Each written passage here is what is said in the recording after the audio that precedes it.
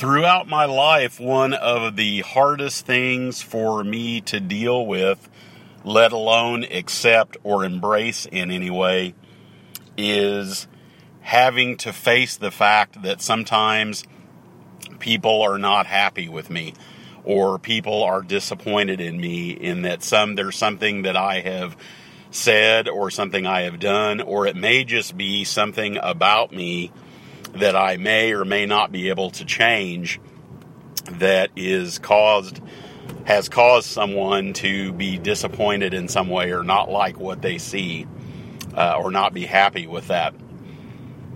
And as someone who is what I refer to as a recovering people pleaser, I don't know if I'll ever be fully recovered. I know that I have spent a lot of my childhood as well as my adult life, and at 53 years, catching myself in the act of trying to make people happy, and it usually is proportionate to the amount of emotional investment that I have in whoever it is. And the interesting thing is that sometimes I may put more emphasis on worrying about someone that I don't necessarily have a lot of emotional investment in comparison to someone who, maybe I'm related to or that I've known for a long time. It's rather mysterious to me in some cases, where the decision gets made, how much emotional investment to put into this, and how much to worry about making someone happy. And I've done this with friends, I've done this with acquaintances, and I've done this with family, and have struggled with it all of my life. I have to say that mindfulness practice has made it much easier for me to catch myself when I, kind of go do what I call going down the rabbit hole, when I find myself really caught up in trying to do something, or it actually really, and to back up, I guess, to kind of slow this whole process down. And there again, mindfulness practice has been what has enabled me to, first of all, catch myself in the act of engaging in this kind of behavior, whether it's conscious or unconscious. It also has allowed me to really slow things down in my mind and begin to see how this process starts and how it unfolds and how it kind of gathers momentum as time moves on. And when I look at this, what I find in many cases is that if I slow things down enough, once I'm aware that I'm doing this, that there's probably to a certain degree a very deep need for acceptance of some sort. It's a need for, it can get a little complicated. It can be a need for acceptance. It can be a need for attention. It can be a need for validation. And probably the most startling aspect of this is, has always been to me that sometimes it's just behavior for the sake of behavior. I am engaging in this sort of behavior, in people-pleasing behavior. I am really tied into whether someone is happy with me or not, or very out of sorts if they're disappointed in me in some way, or maybe I'm not really, able to be in a way that they want me to be, or, I can't be who they want or need me to be. And what I find is that in some cases, that's the most mysterious thing about this is sometimes it's just a habit. It's just a mindless habit. Sometimes there are very defined reasons for my behaving this way. And rather than talk about all of the times I have caught myself in the act of doing this and all of the needless suffering I have caused myself, I think that it's more important to talk about how mindfulness practice and mindful coping practice has helped me in the work that I've needed to do and continue to do to recover from this behavior. And this goes, much further than as far as this is much more, this behavior is much more, in many ways, complicated than just worrying about what people think about me. This is a matter of putting a lot of attention on. There is a lot of my mental bandwidth and emotional bandwidth that is centered around, paying attention to how someone is reacting to me. And I'm watching for reactions. I'm listening to everything that's being said so incredibly carefully that, all of these, this is a very complicated set of behaviors. At least for me, I found that it is. So the question remains, how do we use mindfulness practice and mindful coping practice to recover from this, and to, if we no longer want to behave this way and relate to other people this way, and it could even be with ourselves. I definitely have struggled a lot in my life with just not feeling good about myself for various reasons, body image issues, feeling feelings of loss and shame, and feeling like somehow I don't measure up, or somehow I'm not as good as other people. So this has not only caused me a lot of difficulty in my life. I've not only gotten in my own way in my relationships with other people, but I've also gotten in my own way in the way that I feel about myself. And in terms of self-esteem and being empowered, myself. So getting back to this, I become aware that this is a behavior pattern. And as always, I don't want to beat myself up for it. I don't want to judge myself harshly. There's no point in, and what I've learned is there's just really no point in spending time in shame or feelings of guilt or being upset or disappointed in myself for behaving this way. At some point, I found that there had to be an acceptance and an embracing of this. This is a long-term behavior pattern. I don't want to define myself by it, but at the same time, I want to be very aware of it. And that's really where it started. I had to become aware of the fact that it was very easy for me to unconsciously slip into this behavior, especially if I'm not really feeling overly great about myself or feeling overly self-confident. I do find that these behaviors tend to take root and really start gathering momentum when I'm not really feeling overly great about myself. And I don't want to become obsessed with how I feel about myself or how I think people feel about me. The idea is really to do the opposite of that. And that is really a point that I'm just making and realizing that it was a happy accident.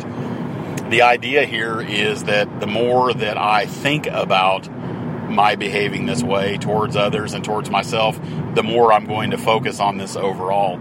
The idea here is to slow things down and begin to really see how I'm causing myself unnecessary suffering doing this. And once I slow things down and see that it is really a matter of what I pay attention to, the more I pay attention to being empowered myself, the more I pay attention to being in a place of self-acceptance and being okay with who I am, flaws and all, the better off I'm going to be.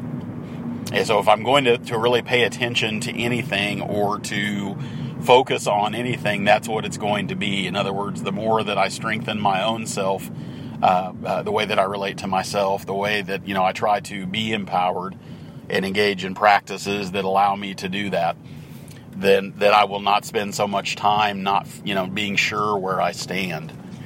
And that's really where, the mindfulness practice helps. In other words, I want to be aware of those times when I am not feeling sure of myself, and it's not to indulge in it more heavily or to pay attention to it more. It's simply to note that and realize that this is just, this is how I feel in a given moment, and does not have to define me in any way. And then I can begin to start to see how I am behaving this way. And it takes a lot of different forms, and it looks a lot of different ways.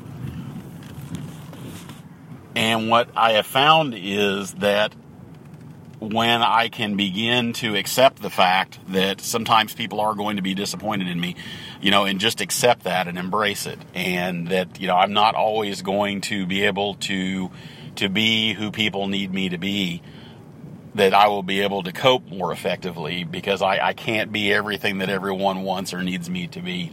And I'd spent years driving myself crazy trying to do that, knowing that it was causing me suffering, knowing that it was really preventing me from living life to my fullest. It really was not, it was not empowering me in any way or helping me feel, more psychologically healthy. And once I was able to start, really being able to sit with this feeling, in other words, I could be around people, and know that, they may not be overly thrilled with me. They always may not be happy with me. They may not agree with the way that I am, or the way that I live my life, or the way that I react or respond to something. The more that I am secure in knowing that I am who I am, and that's flaws and all, I can begin to just let myself be whoever I am in any given moment. And so it's, being mindful of the fact that this is an issue for me allows me to, and the idea here is, if I realize that I am worried about how people feel about me, or are they just worrying about whether they're disappointed in me or not, just being aware of that will kind of really stop this process in its tracks. Because once I become aware that, okay, I'm doing this again, and it really, and I think this is one of those tricky areas, because this is a complicated set of behaviors. It's, people pleasing in of itself, or worrying about what other people think about us, is sometimes very complicated. I can't speak for everyone, but I know for me it has been a very multifaceted challenge.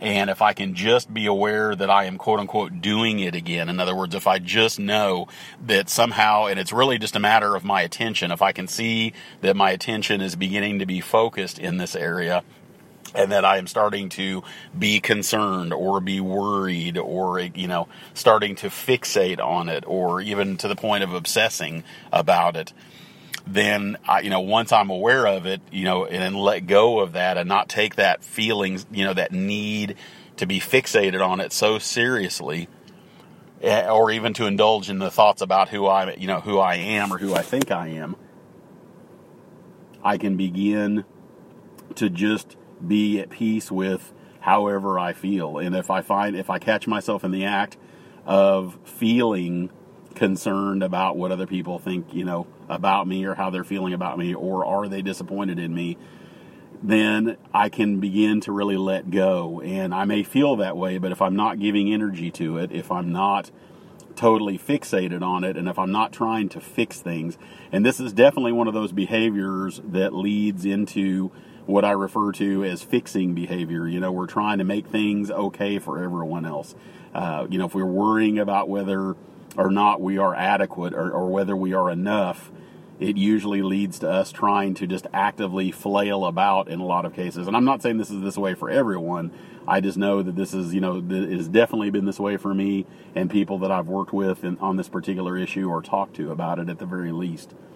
If I can just sit with this, and what I have found, which is really surprising, and this is really the aspect of mindful coping. In other words, if I'm mindful of this concern that I have, and I'm mindful of the fact that I'm engaging in a set of behaviors around this, then I can start to accept the fact that, if someone really is unhappy with me, or they're disappointed in me, that it doesn't mean I have to take all that on. I don't have to absorb that disappointment. I don't have to define myself by it.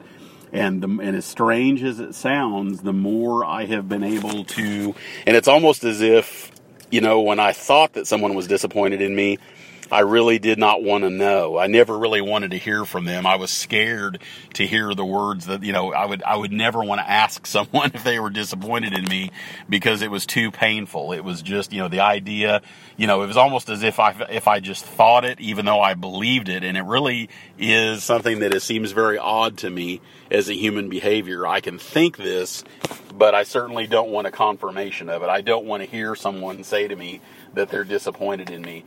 And that has been the most important thing that, in terms of this dealing with this behavior, has been to be willing. And there again, this is an aspect of mindful coping. If I'm aware that this is an issue with me, if I will actually ask people, if I think that someone's disappointed in me, and actually ask them if they are, or if they are unhappy in some way, and be ready to hear whatever it is they're going to say, I find that it is much easier for me to deal with this, because I need to be able to practice knowing and really experiencing that if someone is disappointed in me, if they are unhappy with me, it's okay. It's not the end of the world. I really can actually cope with the fact that someone is disappointed in me in some way.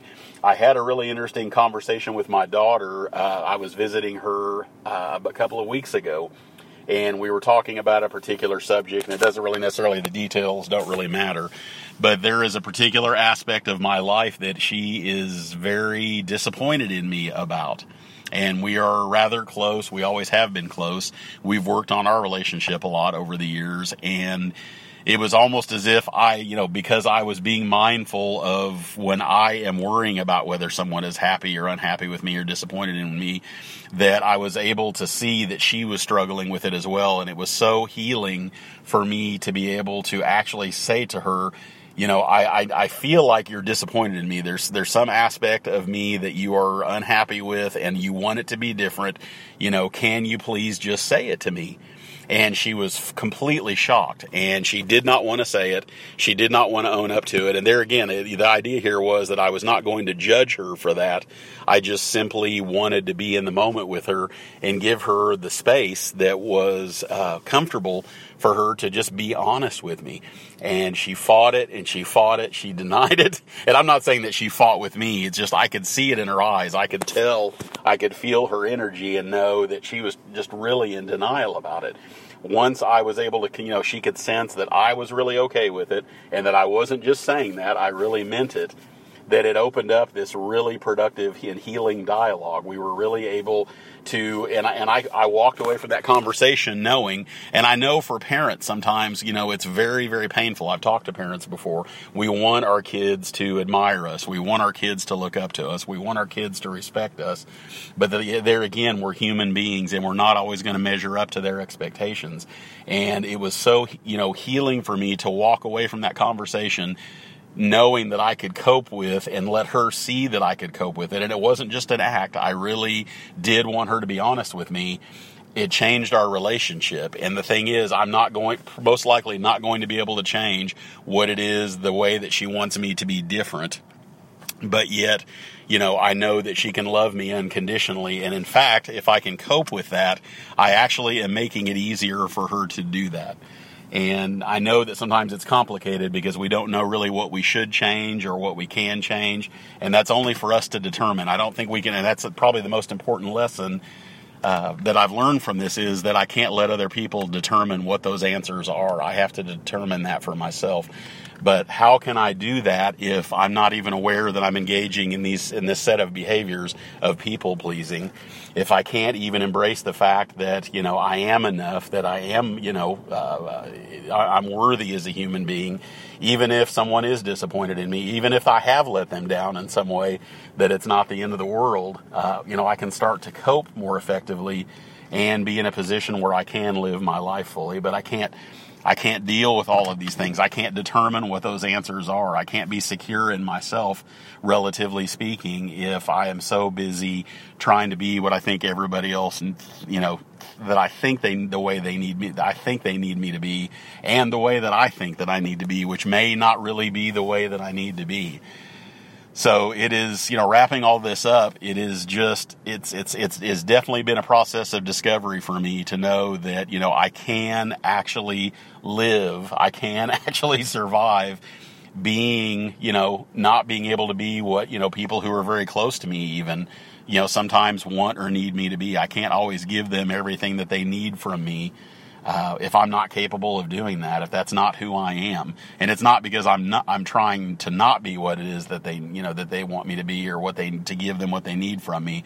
It's just that I have to determine for myself what I'm capable of, what I'm willing to do. And I can't leave that choice up to other people. And I have spent most of my life, really letting other people make those decisions for me. And it wasn't until I could utilize my mindfulness practice at a higher level and at a deeper level. And this is something we're all capable of if we choose to just start seeing these behaviors and catching them before we start believing everything that we're thinking about, what, these feelings that we're having of needing to make other people happy and engaging in, people pleasing behaviors.